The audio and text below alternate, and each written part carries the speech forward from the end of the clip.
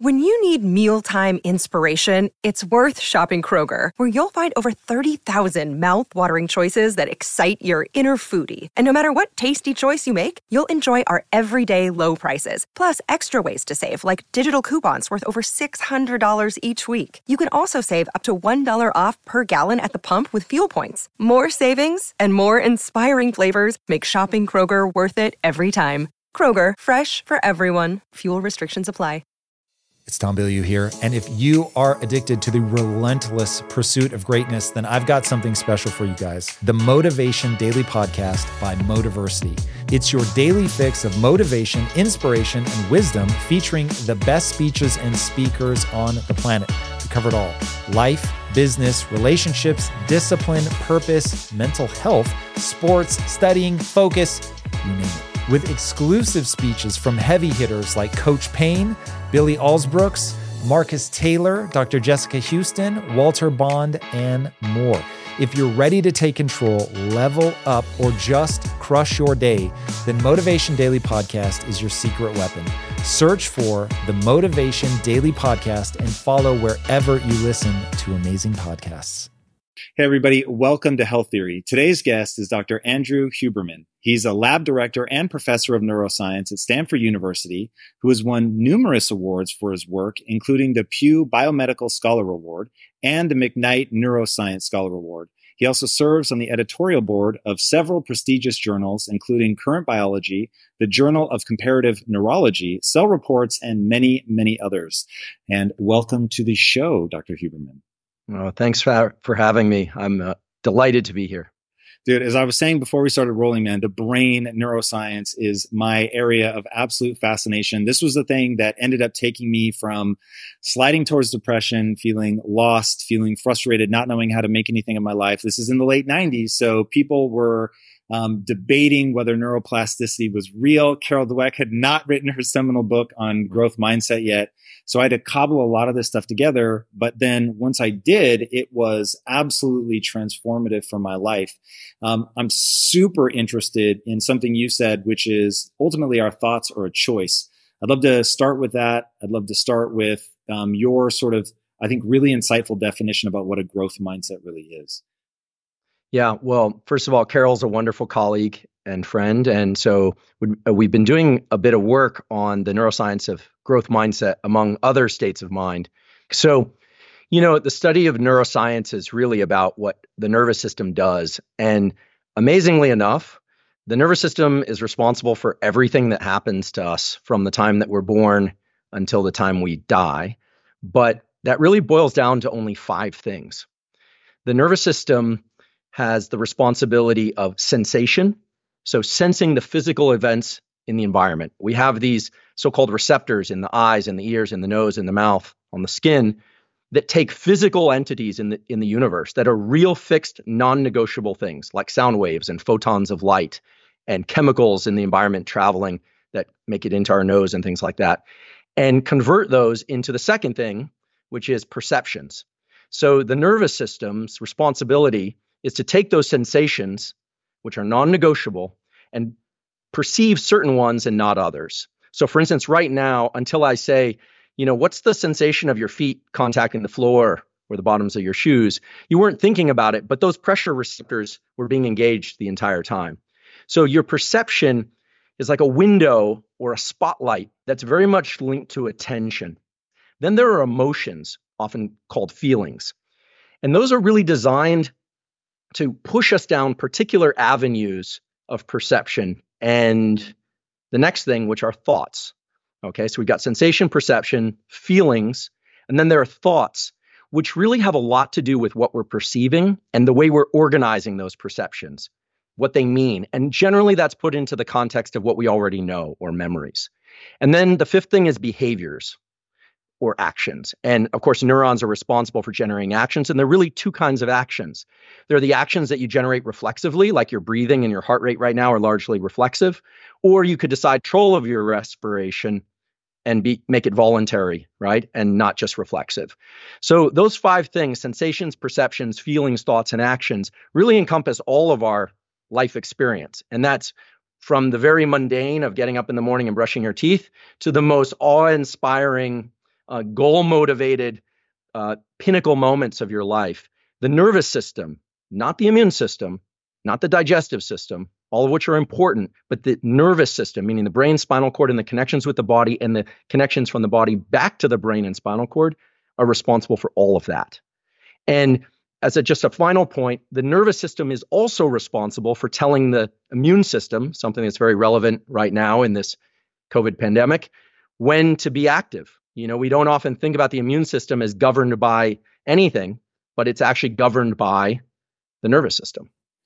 Yeah, one thing that I find really interesting is the way that and in fact, it'll be interesting to hear your take on this. So I think of the brain as basically creating a virtual reality environment that we're engaging in. Now, it's a very usable virtual environment that I can walk around without bumping into too much shit. Like you said, I can translate, the things that are floating around in the air into a sense of smell. And I can navigate the world based on what I see and hear and smell and taste and all of that stuff. But at the end of the day, it really is all happening in this enclosed, dark skull. And the brain itself doesn't ever actually interact with light. It doesn't interact with sound waves. It's all an interpretation of that, which I find really interesting. And I find it really interesting the way that plays out into our lives. How do you think about that as somebody who is literally lifting a brain out of somebody's, I would assume, deceased head? You have such a tactile relationship with the brain. Yeah. So you said something really important, which is that, we're essentially just this collection of cells, and yet everything is organized in this almost video game virtual reality like version of the world. So the way that neuroscientists think about these sorts of things nowadays is in the following way, that you're absolutely right, Tom. Everything about life experience is an abstraction. And the brain has a language. It's creating an abstract representation of everything that's out there in the world. Everything. And that might seem sort of obvious to some of your listeners, but when you think about it, that's perhaps one of the most interesting and profound features of life in general, the galaxies, any organism, because somehow your abstractions and my abstractions and the abstractions of the brains of all your listeners are able to converge on some common meaning, at least in many cases, about what these words mean or what different events in the natural world mean. Now, objects fall down, they don't generally fall up. So there are some rules that we learn very early on that are obvious, right? But there's some other rules that are less obvious that come about when we start thinking about things like growth mindset and what's rewarding, what is punishing, what it means to lean in hard to a problem, or what creativity is. But I want to just mention there's one exception to all this, which is very interesting, and it happens to be the one that my lab works on, so I am biased in this regard. But there's one piece of your brain that is outside your skull. In fact, you have two. The rest of your central nervous system is inside your skull and spinal cord, except lining the back of your eye is the neural retina, which is 3 cell layers thick, meaning it's about as thick as a credit card. And the neural retina is not attached to the brain. It is brain. The cells in the neural retina were deliberately placed during development. They got pushed out of the skull and deliberately to sense light events in the environment, and not just the shapes of things and what's moving around out there, but fundamentally to tell the rest of the brain and nervous system when to be alert and when to be asleep, based on how much light is in the environment and the quality of that light. So viewing morning sunlight around the time of sunrise, as well as evening sunlight around the time of sunset, not just at sunrise and sunset, but near those times, a couple hours on either side, is fundamental for instructing the brain, a special collection of neurons right above the roof of the mouth, which then instructs all the cells of the body when to be active. It's sort of like you're a factory and you need your digestion to work on a particular schedule and you need your spleen to work on another schedule. And it's morning light and evening light in particular. And the cells that do this, they pay attention not to blue light. Everyone's kind of obsessed with blue light as it relates to this stuff. Wrong. That's only half the equation. It's the contrast between yellow light and blue light. So in the morning and at sunset, yellows are getting brighter. Watch a sunrise or sometime or a sunset. And blues are getting darker. And that contrast is relayed to the brain. You don't perceive it. Even blind people can transmit this information into the brain. And it says, make a cortisol pulse early in the day to give you energy and agitate your body to go be active. And then it times the onset of the melatonin pulse in the evening, which is going to put you to sleep. And so when we think about the brain and the nervous system being isolated, it is isolated, but it's as much as it's a machine and a collection of cells, they need to work together and they need to know when to be active. And so it's viewing of morning sunlight in particular and evening sunlight in particular that anchors everything that goes on from the top of your skull to the bottom of your feet in terms of this basic thing of when to be alert and when to be asleep.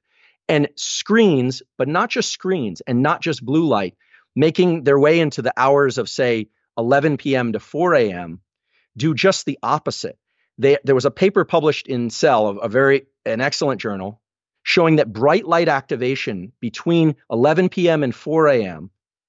sends a signal from the eye to a brain structure called the habenula. The name doesn't matter, but it kicks off a disappointment circuit. It starts suppressing dopamine, and the habenula is linked to the pancreas, right? The brain-body connection, and starts dysregulating blood sugar. So the key point— Why does it trigger disappointment? Yeah, so this is very interesting. So every circuit in the brain has a push and a pull. So we have a reward system for viewing light at the particular times of day, which are morning and evening and during the day, and avoiding bright lights in the middle of the night. But there's a punishment signal, literally, a chemical punishment signal whereby dopamine, which is this feel-good molecule that's essential for things like growth mindset and pursuit of goals and well-being of all sorts, is suppressed when human beings or animals view bright light in the middle of this dark phase of their circadian cycle, which is between 11 p.m. and 4 a.m. approximately. And so nature does this. It creates rewards for doing the right things that move you in the direction of general adaptation and wellness, and it punishes you. Mother Nature is kind of a double-edged sword. She's very benevolent when she wants to be, but if you don't obey her rules, she punishes you too. And so you have circuits in the brain that are pro-depressive. And this light viewing from 10 p.m. to 4 a.m. kicks off a pro-depressive circuit.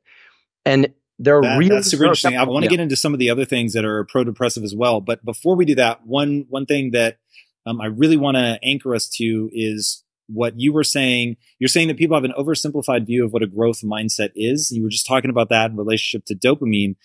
Give us your sort of brief nutshell version of what a growth mindset really is. Yeah. So Carol and I have had a lot of discussions about this idea of I'm not there yet, but that I can get there. That's the whole principle behind growth mindset. However, the discovery of growth mindset is worth thinking about. So Carol's discovery was these kids that, for whatever reason, liked doing math problems, even though they knew they couldn't get the answers right. These were sure fail problems. So it's the same kind of people that like doing puzzles. And these kids, not surprisingly, go on to do phenomenally well in a number of different areas of academic pursuit. But what's interesting about growth mindset is that it seems like there's some attachment of the reward systems of the brain to the action or the pursuit of a goal, not just achieving a goal. And when we step back and we look at what that really entails at a neurochemical level, we have reward systems in the brain. They generally fall into two categories. There are the reward systems that make you feel really good with kind of the here and now and everything that's within the confines of your skin and the things you already have, love of your dog, love of your spouse, gratitude for all the things you happen to have. And those are generally governed by the release of molecules like serotonin and oxytocin. Okay. But then there's another reward system, which is the one that drove a lot of human evolution, which is the dopamine reward system. Now, dopamine is a very misunderstood molecule. It's often talked about only in the context of reward. Like, I'm going to work to this goal. I'm going to build my company. I'm going to, get tenure as a professor, whatever it is. And you reach it and you get this dopamine reward. And indeed, that's true. But what's often not discussed is that dopamine is secreted en route to rewards while you pursue rewards. Now, the ability to tap into that system, to subjectively amplify that pathway of reward in pursuit of goals, is an absolute game changer when it comes to things like anything challenging that of long duration or uncertainty or getting through this COVID, pandemic situation. But the amazing thing is, remember, the brain only does 5 things, and we get to decide which of those sensations and perceptions have relevance and which ones don't, or which ones are attached to a goal and which ones aren't. So growth mindset in its purest form is the attachment of these reward systems to the effort process, to the friction process, and not just to obtaining a reward. And just as a kind of final point to that, there's a very well-known body of literature in neuroscience, at least among neuroscientists, that talks about something called reward prediction error. And it says, if you can dose the dopamine subjectively as you go through the pursuit of something, and then have a lot of dopamine when you reach that thing, it's very likely that you're going to reinforce that circuit. There will be neural plasticity, and that circuit will become stronger. So the next time you will revisit those sets of behaviors.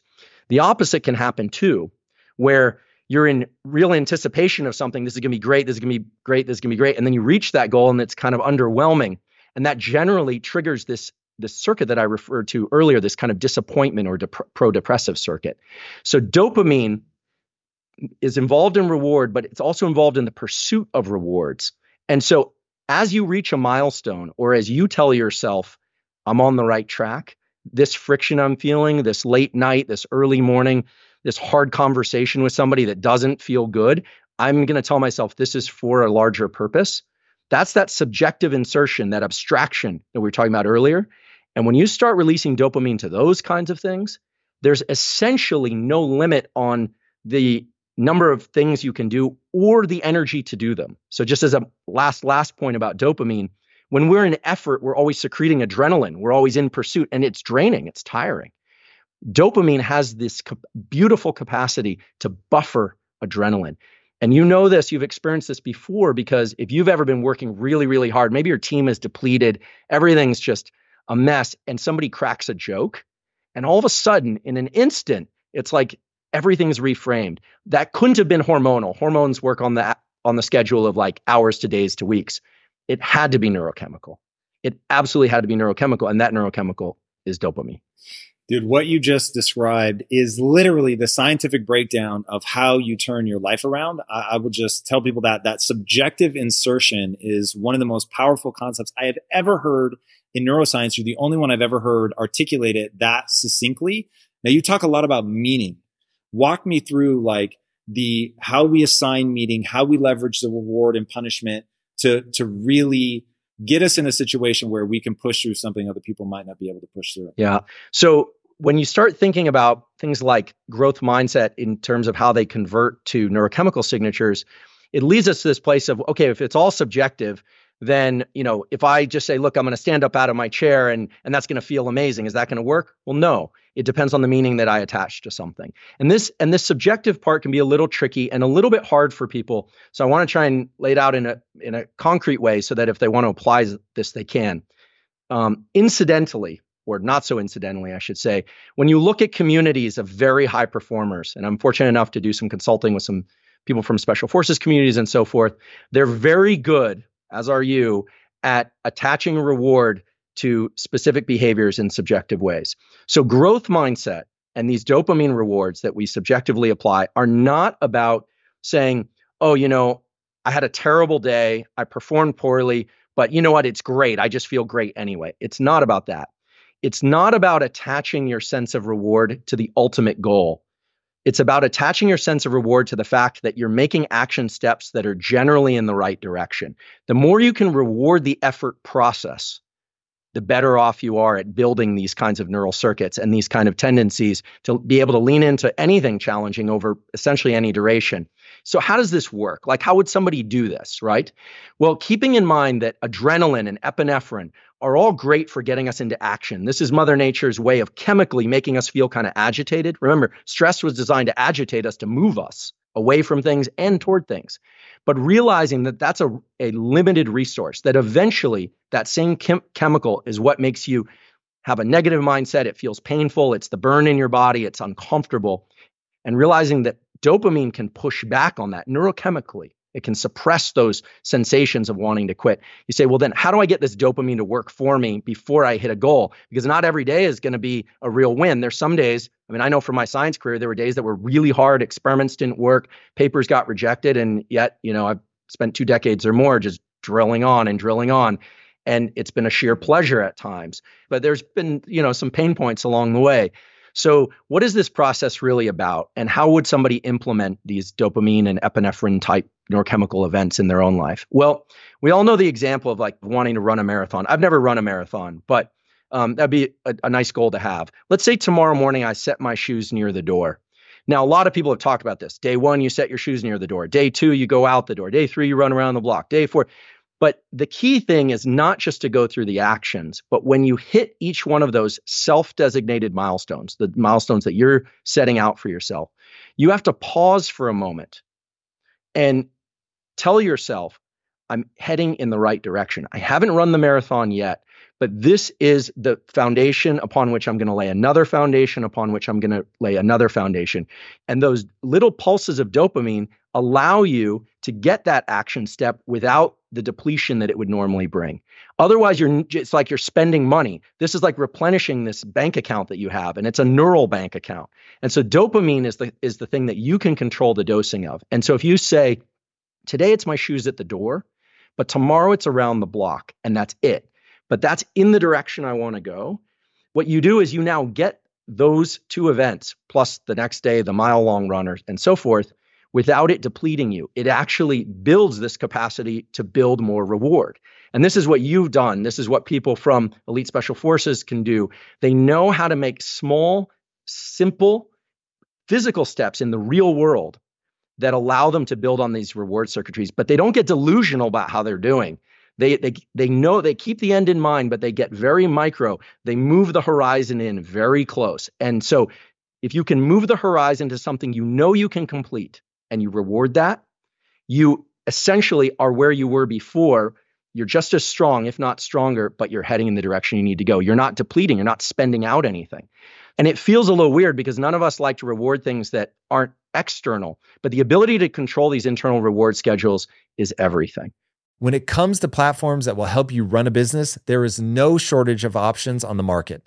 But if you want to use the best, most advanced, and most efficient platform out there, you need to be using Shopify. For whatever and wherever you want to sell, from launching to going international, Shopify is the global commerce platform that will help you grow at every stage of your business. With award-winning customer service, the internet's highest converting checkout page, and a suite of integrated AI tools, Shopify is your all-in-one platform to quickly and efficiently take your business to the next level.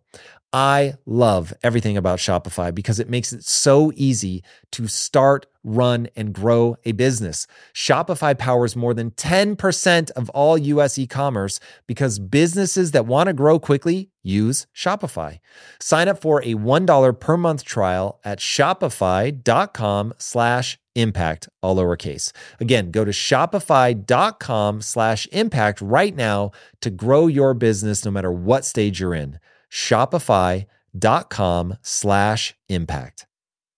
In today's highly unpredictable and rapidly changing world, the smartest move you can make from a financial standpoint is to actually understand how money works and how markets move.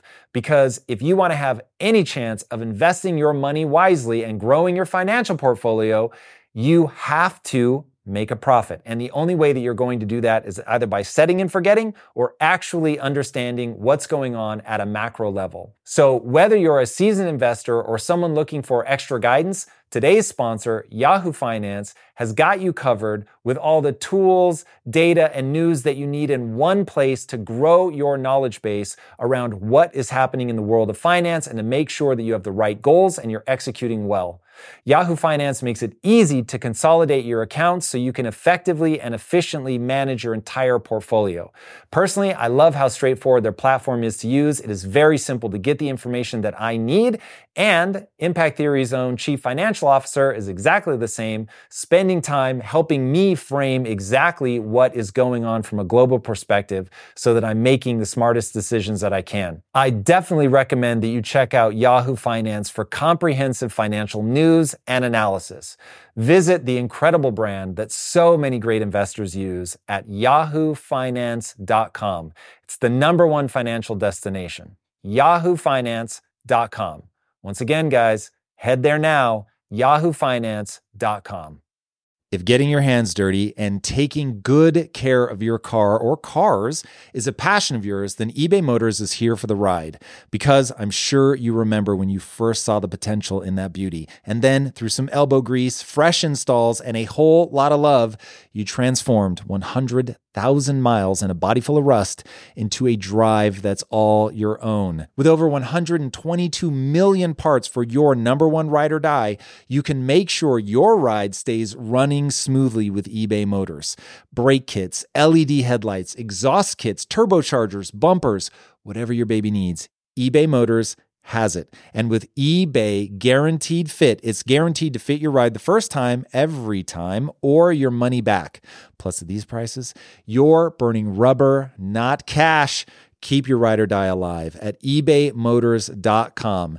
Eligible items only. Exclusions apply. One thing that you've talked about that I think is along these lines, be interesting to see if they feel as related to you when you know so much about it. But for me, at a high level, these feel very related. Talked about somebody gets in a car accident, acetylcholine, if I'm not mistaken, is released. It says, fucking pay attention to this, pay attention right now. And it basically responds to peaks and valleys. So if something really bad happens or something really good happens, it's present. You begin to hardwire the association of whatever emotion is with that thing.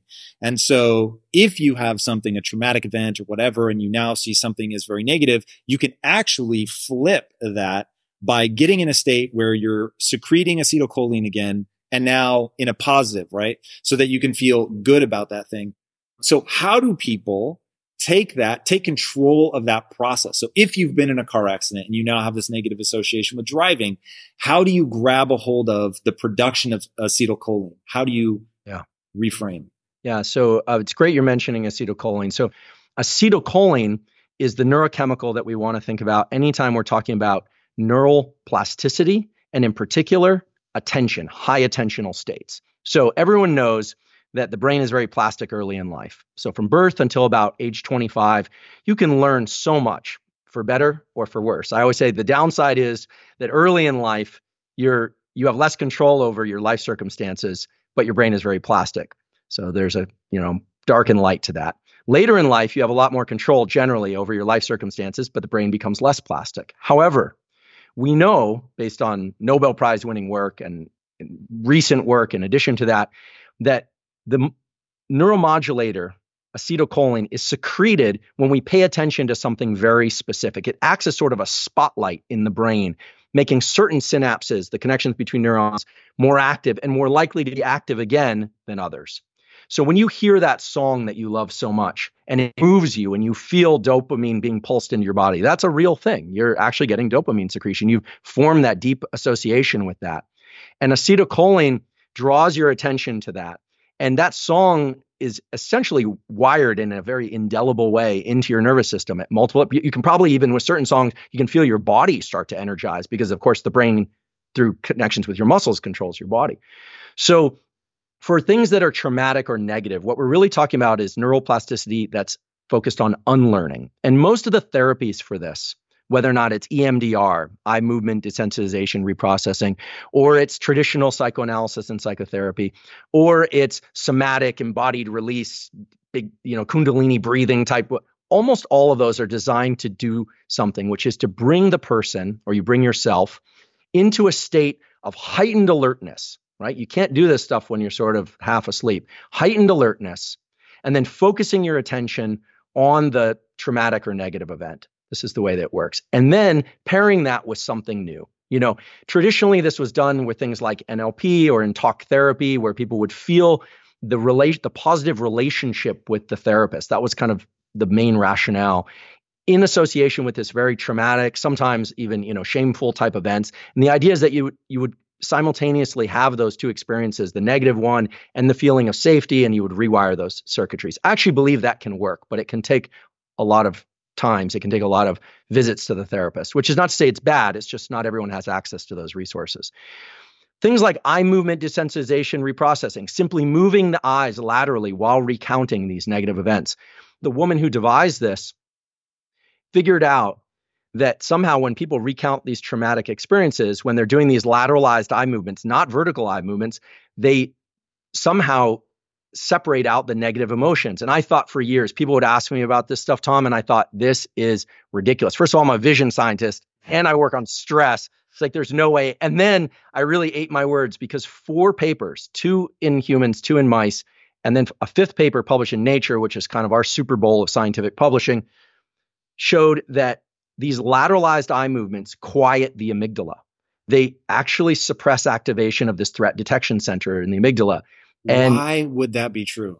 So this is really where it gets cool. Turns out, because of when the way that we view the visual world when we move through space, when our head moves or when we walk and things flow past us, that these lateralized eye movements are what happens when you move forward in space, when you're walking, when you're moving forward towards something. And that suppresses activation of the amygdala. Now you say, why? Well, okay, so then 2018, my laboratory did an experiment. There was actually a graduate student in my laboratory where we're looking at fear. In this case, we were looking at fear to big looming objects that either trigger freezing or running and hiding. There's a brain area that's in your brain and my brain that mice also have that triggers a third option: not run and hide, not freeze, but forward confrontation. This is the, no, I'm going to fight. I'm going to move forward in the face of adversity. This is the growth mindset. I'm going to lean into friction.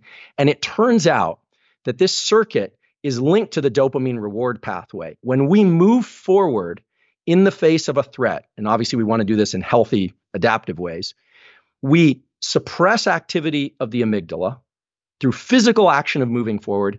And there's a signal sent to the areas of the brain that control dopamine reward.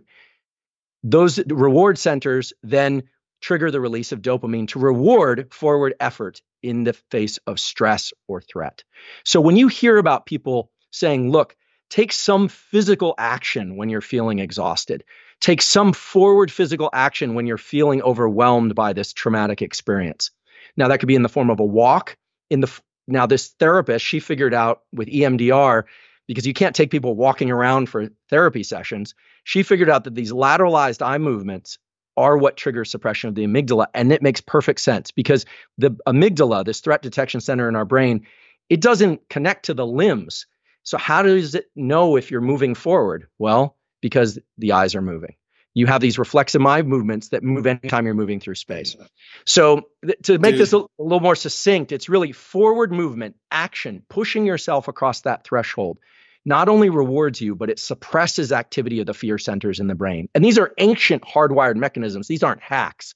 These are things that Mother Nature installed in us. So I love this more than you could possibly imagine. This is so interesting. One of the things that I've heard talked about, I think is really powerful, is that overcoming a fear isn't about diminishing the fear response. It's about making more robust a sense of being brave in the face of that fear. So moving forward to translate it to, like you say, if your brain is meant to interpret stimuli, what at a stimulus level, what is that thing that's going to trigger the response?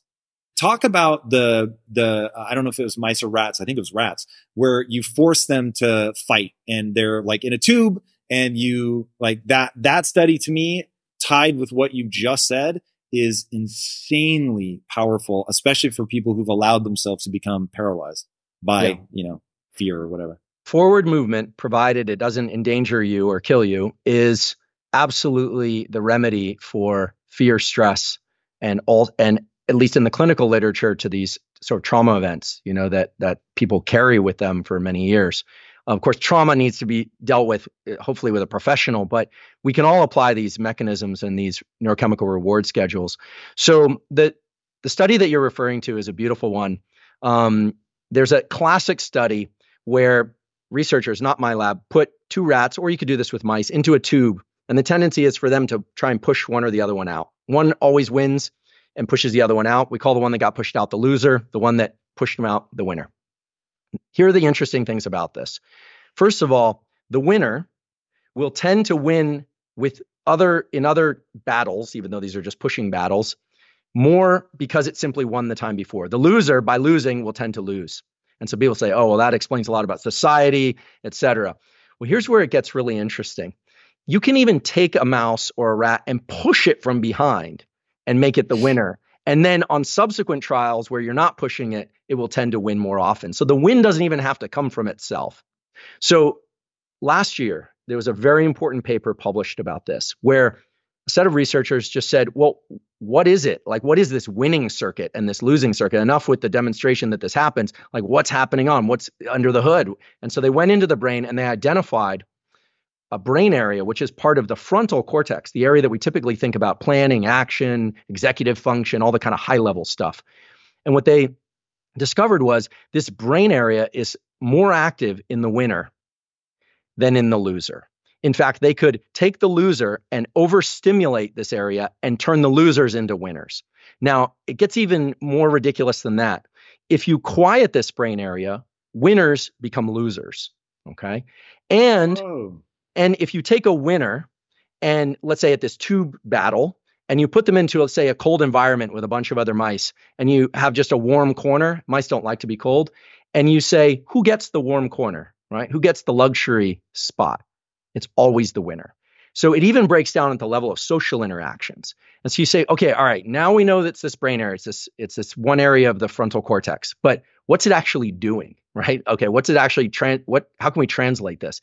Turns out this brain area that's responsible and required for winning in this series of experiments is actually driving up the level of activation, what you and I would call agitation or stress, to the point where that animal is more likely to move forward. It's simply taking stress, which is wired into us in order to make us feel agitated, instead of suppressing us, instead of saying, I'm just going to sit here, I'm overwhelmed, I'm not going to do it, I'm just going to move into action. So there's a circuit for winning. There's the same circuit when it's hypoactive, not active enough, is what causes losing in these competitive scenarios. And similarly, there's a circuit for quitting. There's a norepinephrine circuit in the brainstem. This was published in the last couple of years, showing that when animals or people are in constant effort, eventually that level of norepinephrine gets so high that it triggers a circuit that shuts down the motor control over the limbs. And you just say, that's it. I give up. I'm done. So these mechanisms were hardwired into us. We all have them. Whether or not it's from evolution, Mother Nature, God, the universe, it's irrelevant to the discussion that these circuits exist in everybody. And I think it's a select few people who really understand that forward action is what drives these circuits. It's the ability to take that agitation, stress, agitation, increase our focus, and they bias us for movement. And nature wanted that. They want us to move forward in the face of challenge, not to be quiescent. We weren't sitting around battling tigers and saber-toothed tigers all the time. More likely, we were in caves and we were getting hungry and we had to go out and search for things. Agitation and stress were designed to get us up and move us. And when we try and fight that too much and we try and quiet that stress, that actually can be problematic. You have to decide, are you going to try and quiet stress or are you going to actually lean into action? That's a critical choice point for everybody who's experienced anything negative or positive for that matter. Dude, that is so useful in terms of getting people to understand how to get themselves out of it. And this goes back to this notion that your thoughts are ultimately a choice. Like you get to decide what you think about. And when you understand that you're living in this VR environment and that there are things like simply moving forward is going to make you feel entirely different, that you're being essentially manipulated by evolution, by nature, or however you want to think about it, to get you agitated enough to go out and do the things you need to do, but that it has this just feedback loop of how it makes you feel about yourself, that winning begets winning and losing begets losing. But it isn't like at some sort of grand, untangible level, that it's happening at the level of neurochemistry, that there are regions of the brain that are designed for this. So how can somebody begin to turn things around in their life? Because I know one thing that people really struggle with is they have this negative voice in their head that's just playing this loop. And so even if they understand the mechanisms, some part of them is going to discount it, right? Because it's like, well, you're just trying to say that because you think you can manipulate neurochemistry, but you're a loser. Like you just fall in. And that's what's playing in their head. How do people go in and really take the reins of that process so that they can start winning? Yeah, great question. So, I'm never going to argue that we can subjectively control all of our experience because there's some things that just genuinely suck, right? And it's important to register those not so great events or terrible events because they can drive us also. We can be driven from a place of anger, frustration, and revenge, or we can be driven from a place of, love, gratitude, and et cetera. I'm not here to judge which one is better or worse, but the nervous system doesn't distinguish between them. So if you're the kind of person that needs to, kind of budge yourself into something, great. If you're the kind of person that wants to do things from more of a warm, fuzzy feeling, that's fine too. What I will say is this: the ability to tap into this dopamine reward system, which is activated anytime you're in pursuit of something that's outside the boundaries of your skin and literally the boundaries of your body, as well as the reward system, the serotonin oxytocin system, which is really about the things that are contained within your own body and immediate experience, things like gratitude and, touch and comfort and things like that with loved ones. The ability to tap into both is crucial. Now, you said something really important, which was, negative thoughts. What to do? I don't believe that it's very easy to suppress negative thoughts. However, when you realize that thoughts can be deliberately introduced, you can start replacing negative thoughts with new types of thoughts. So you can always add something in. But when people start to realize that thoughts are very much like physical actions of reaching and picking up a glass of water, or taking a jog around the block, or typing an email perfectly. This is something I sometimes do because I struggle to do the perfect email. Not all my emails are perfect, but when I do one, I make sure that I complete it and I think, okay, it's possible. It's not because the email being perfect is so important. It's because I want to remind myself that my thoughts and my actions are essentially the same. The nervous system can organize thoughts. So for somebody that's struggling, we have these examples like, oh, they were really back on their heels, or they were so depleted, no money and all this stuff. What are they going to? We have so many examples like that. But in trying to make it actionable, it's really about saying, yep, that's all true. But I'm going to introduce a thought, which is, I made it through today. I made it through today, and that's actually worth celebrating at a micro level. So if you can give yourself dopamine rewards in small increments, right? You're not trying to celebrate that you made it through one day. Sometimes that's a huge feat, but most of the time, you just want to dose yourself with a little bit of that internal release of dopamine. You start rewarding incremental steps. And if there's anything that your listeners could take away from this whole thing about dopamine and reward schedules and being in movement, it's reward incremental steps, in particular, incremental steps that are about forward action. So maybe that's writing an email. Maybe that's that run around the block. Maybe that's something much grander for you. As you get better at things, right, the stairs get further and further away from one another because you've achieved more success. And so they tend to be, you have to take the rungs on the ladder further apart, so to speak. That's a time when you really need to implement not only the dopamine rewards, but also those serotonin and oxytocin rewards, et cetera. So to make it actionable, I would say, remember, don't spend so much time trying to suppress negative thoughts. If you need trauma therapy, pursue that with a professional. But if you have negative thoughts, just remember, I can also introduce positive thoughts the same way I can control running around the block. Positive thoughts are the equivalent of forward physical action. And if you reward them internally, you buffer yourself against the quitting circuit, this norepinephrine circuit we were talking about before. You are building a stronger version of yourself completely between your own ears. And some people say, well, that's silly. It's like you're saying, oh, I'm going to jump up and down, reward myself for doing nothing. No, you're building the neural circuits that you can control self-reward. And in doing that, you can push through days and weeks of effort consistently. I don't mean necessarily all-nighters, but you can push and push and push.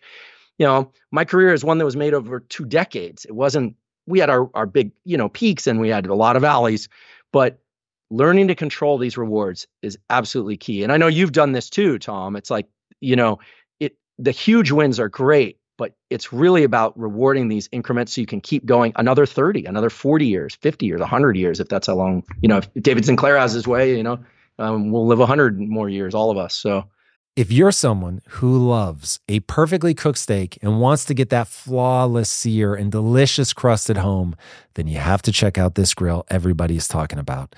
the Schwank Grill. It uses the exact same infrared technology that top steakhouses around the world use to get that golden brown crust on the outside and that tender juiciness on the inside. Just recording this makes me want to go make one. This portable outdoor Schwank Grill heats up to 1500 degrees, allowing you to grill the juiciest steak you ever tasted in as little as 3 minutes. Plus, cook chicken wings, hamburgers, lobster tails, salmon, even pizza, and more in just minutes. And the Schwank Grill is made in the USA and is portable, so you can use it camping, tailgating, and in your own backyard. This is truly the future of grilling. Just visit schwankgrills.com and use promo code IMPACT to get $150 off a Schwank Grill. That's Schwank, baby. SCHWANK grills.com and use code IMPACT and get $150 off a Schwank Grill. If you strive to perform your best in life, bringing your energy and abilities into everything you do, then it only makes sense that you would want to be out on the road with that same power, agility, and performance that everyone expects from you. And there's no better option than the most desirable, advanced, and dynamically capable SUV yet, the third generation Range Rover Sport. You guys know I love staying on the cutting edge with technology, and the Range Rover Sport's cabin features advanced technologies such as active noise cancellation and cabin air purification, a must, offering you and your family and friends new levels of comfort and refinement while traveling. The Range Rover Sport provides an instinctive drive with engaging on-road dynamics and redefines sporting luxury for the power, agility, and performance you demand in every area of your life. Explore the Range Rover Sport at LandRoverUSA.com. That's LandRoverUSA.com. It's Tom Bilyeu here, and if you are addicted to the relentless pursuit of greatness, then I've got something special for you guys. The Motivation Daily Podcast by Motiversity. It's your daily fix of motivation, inspiration, and wisdom featuring the best speeches and speakers on the planet. We cover it all. Life, business, relationships, discipline, purpose, mental health, sports, studying, focus, you name it. With exclusive speeches from heavy hitters like Coach Payne, Billy Alsbrooks, Marcus Taylor, Dr. Jessica Houston, Walter Bond, and more. If you're ready to take control, level up, or just crush your day, then Motivation Daily Podcast is your secret weapon. Search for the Motivation Daily Podcast and follow wherever you listen to amazing podcasts. Yeah, if people learn to tie things to the process, then they've got a real shot. The success is not guaranteed, but the struggle is, right? So if you are able to get to the point where you get excited about the learning process, you get excited about trying something, even if you fail, that if you can associate in your own mind that I feel better about who I am because I tried this thing, then it begins to stack, because even the failures become something that you learn. And so you actually have made some progress because you took action, because you tried something. And now understanding, some of the brain mechanisms around it, it really gets super powerful. Now, for people to make use of every tool that they have at their disposal, something that you've talked about that I've always been really interested in at the periphery, but never have dove into it enough, is hypnosis. Mm-hmm. When people think of hypnosis, I think they think of stage hypnosis. What's the real deal? Why is it useful? And how do people actually use it? Yeah. So I'm really glad you asked about this. So I have a colleague, his name is David Spiegel, in our Department of Psychiatry at Stanford. And he and I have a collaboration going now looking at how respiration or breathing can be used to shift the brain into different states. And I've talked to David about this, and so I'm sort of borrowing from his words here. So I want to be fair that these are from those conversations. So hypnosis inevitably involves relaxing the nervous system, taking the nervous system into states that are more like sleep. Now, what I mean by that is in high alert states where you're talking and planning and in action and stress in particular, the brain is very linear. It's saying, okay, if this, then this, if then that. This is why we tend to be forward thinking when we're stressed. We tend to be not in our immediate experience, but really kind of forward thinking. So clinical hypnosis involves going into a state of deeper relaxation so that our analysis of space and time, meaning the way that the brain is perceiving events, is slightly dismantled so that it's a little bit dreamlike. And then the hypnotist, and this could be by listening to a script or listening to a hypnotherapist, starts to narrow our context, take our thoughts, if you will, down a particular path. And that path could be one of stress reduction or smoking cessation. Hypnosis incidentally is very good for treatment of smoking cessation or for feelings of well-being or confronting traumas. So what it is it's really opening up the window for neural plasticity, which is, of course, the brain's ability to change in response to experience. To trigger neural plasticity, you have to have focus, especially as an adult. You need acetylcholine released, but high levels of attention, acetylcholine and norepinephrine together. Norepinephrine to create that sense of urgency, and acetylcholine to bring that spotlight of focus in really, really tight. That triggers plasticity. But it marks certain synapses in the brain for change. But the actual changes in the synapses, the rewiring, okay, that happens during states of sleep and deep rest. So this is why when you're trying to learn a motor skill, you go and your tennis serve, it's not happening. You take a break, you come back and you nail it. You're like, wait, what happened? Well, you needed time to set those circuits in motion and allow them to do their rewiring, the sort of adaptation. Hypnosis seems to capture both the high attentional state and the deep relaxation at the same time. It's this very unusual state of mind where you're neither asleep nor awake and in tight focus or narrow focus. And it's very clear that it leads to these rapid changes in behavior because you're rewiring the brain. And the reason you're able to rewire the brain so quickly is because you're getting the trigger event, the focus, and you're also getting the relaxation event simultaneously. And so it's much faster than separating out the learning trigger from the actual rewiring of the brain. My lab has a deep interest, and David Spiegel's lab has a deep interest now in using respiration or breathing to shift our state to either heightened states of focus and alertness to open up neural plasticity, right? There are going to be lots of ways to access. Can you give me some examples? Like, what are we doing very specifically? Breath work, I find incredibly interesting. Yeah. It changed my life through meditation. Just shifting my breathing to diaphragmatic breathing was no joke. It changed my life. It changed my relationship to anxiety, my feeling of being able to control my state as it started to spiral. So I'd be very curious to know, what type of breathing are we talking about here? Yeah, so I'm really glad you mentioned the diaphragm. Diaphragm, of course, being this muscle inside of all of us, at least all mammals, that works all the time to move our lungs, because all the cells in our body need oxygen. Of course, we got to get rid of carbon dioxide. It does that, but it's done reflexively, but we can also take voluntary control over it. I want to just mention about the diaphragm, why it's so important for these state changes, is that a lot of people talk about the vagus nerve and all this stuff. The vagus and these connections between the brain and this vagus nerve or the gut, it's what gets activated when you're really full and you eat a big meal and you feel relaxed. Those are great, but it's very slow. The diaphragm is skeletal muscle, just like your bicep, just like your tricep, just like your quadricep. It is the only internal organ, except maybe a couple muscles in your throat, that are actually skeletal muscle, meaning it was designed to be voluntarily moved. And the diaphragm isn't just designed to move your lungs. It also sends a signal through the so-called phrenic nerve back to the brain to inform your brain about the status of your body. So when you breathe fast deliberately, the reason you feel kind of an elevated sense of alertness is because, yeah, there are chemicals secreted, but mostly because the phrenic nerve is firing off. It's telling you, hey, the body's moving. We're really running now, even though you're stationary in a chair if you're doing breathing. Or if you're breathing very slowly and rhythmically, right? Box type breathing or, slow breathing. Your diaphragm is telling your brain, hey, we're calm, we're good. And you calm down very quickly on the order of seconds. And so once you start tapping into this, you start realizing, okay, movement of the body was designed to inform the brain of where to be, not just the brain telling the body. And how does the body communicate with the brain? Through the phrenic nerve from the diaphragm. So my lab is really pursuing two questions, and this is still being worked out. So I just want to highlight that it's still in progress. But certain patterns of breathing will calm you very much like entering a hypnotic state.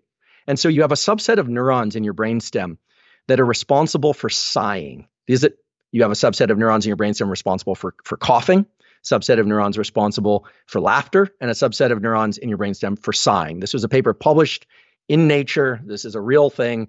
These neurons are every so often, and your dog does this too, you inhale twice, and then you exhale long. Now that double inhale, best done through the nose on the inhales, and then long exhale through the mouth, activates these psi neurons that trigger the so-called calming reflex, the parasympathetic arm of the nervous system. So we have a hardwired mechanism, a set of neurons, connection to the diaphragm, and back again from the diaphragm to the brain that was designed to activate calm. And when people ask me, how should I breathe to calm myself down? I always say double inhale through the nose followed by exhales. 2 or 3 of those will reset your autonomic nervous system faster than any other mechanism we're aware of, because it's really capitalizing on a set of neural circuits. Now, once you're calm, you say, well, how do I get into plasticity states? There you want to go the other direction. That's going to be inhaling a lot more than you exhale. You're going to be driving in more oxygen than you are breathing out, generally carbon dioxide. And that will lead to states that are kind of more elevated. This is typical of things like Tumo breathing, Wim Hof breathing, Kundalini breathing. And when people enter those states, their whole world changes because it shuts off the frontal cortex. This is why sometimes people pass out or they feel like they want to get up and move. You get some odd behavior when you're doing this kind of thing. So the key is, if you want to access states of heightened plasticity, let's say you want to learn faster, or you want to be more, you want to bring more out of some physical training that you're doing. The key is to apply those principles. First, you need to focus. You need to bring yourself to that heightened state of alertness. You can breathe to do that. So this would be super oxygenated breathing. Then you want to drop into a state of calm. And you do that by a couple, maybe 2 or 3 rounds of inhale, inhale, exhale, inhale, inhale, exhale.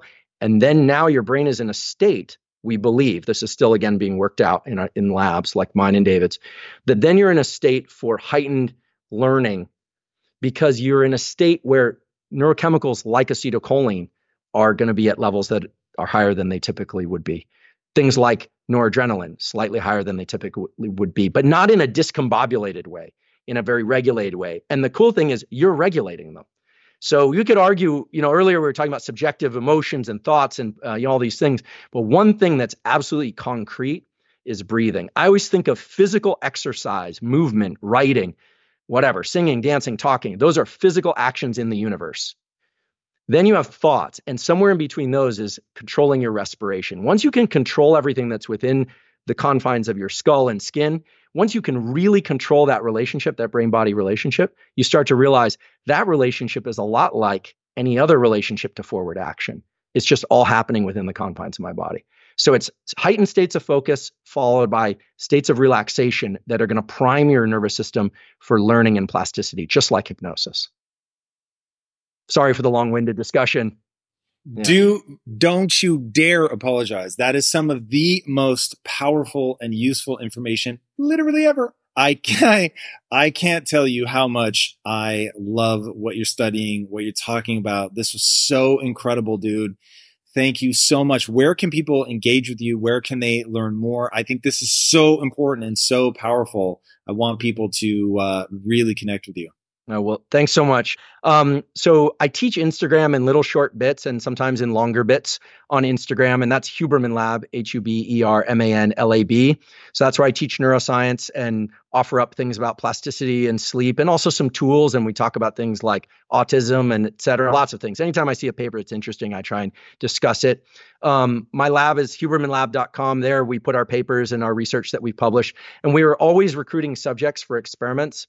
Where we pay you to participate in these different kinds of things. We're launching a big respiration breathwork study soon. So if you reach out by Instagram, or I'll probably announce it there as well, be wonderful. We're looking to recruit people. We're teaming up with some tech companies that will arm people with some really terrific at-home tech so we can get their data and really get a clear sense of how these tools and practices aren't just landing subjectively, but really what's happening at a concrete level, even things like cortisol measures and stuff. So if you're interested, you can reach out through either venue, the Huberman Lab or the Instagram Huberman Lab. And I generally try and respond to everybody's requests. Sometimes I'm a little slow, but I really aim to do that as much as possible. Nice, man.